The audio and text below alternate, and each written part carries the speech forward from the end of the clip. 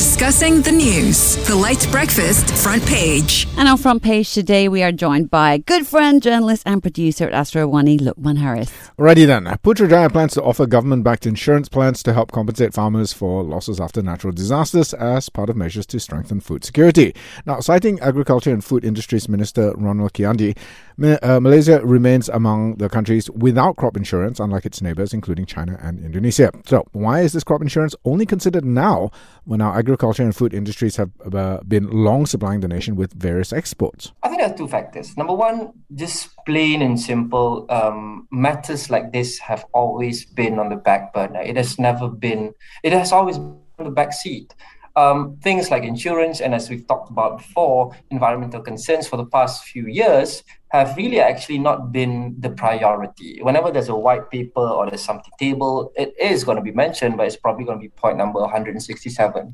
So that's why. And number two is because of the pandemic that we've been through for the past, 2.5 years, that sort of like gave a wake-up call to the authorities and everyone else, that gave them the nudge to say, hey, come on, it's time. This is indeed important. As the past 2.5 years have shown you, the world came to a stop, the economy came to a stop, everyone was in trouble. So in cases like this, we do need protection. So I guess there was that wake-up call that was actually given by COVID for the past 2.5 years. So I think those two factors are the answers to your question on.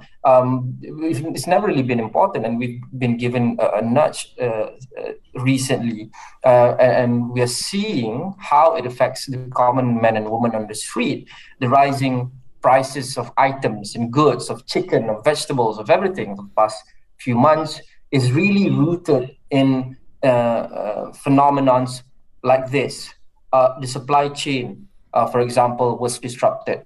So we had trouble. We didn't realize it recently, but it was brought to the attention of the public recently that we had trouble with some food items. Once COVID affected the economy and imports stopped, or imports severely slowed down, we suddenly realized that, hey, we have very little food security.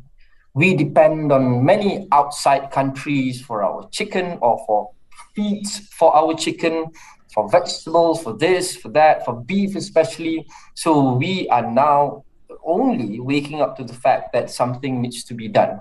And this is one of those things. Crops were affected, feedstocks became more expensive, and it translated to higher prices for the end user, which is us. So this case is a case of, to me, better late than never. Absolutely. Well, thank you so much, Luqman. It's been wonderful having you on as always. You can catch all of our front page sessions on the LITE Breakfast podcast. That's on the Shock app.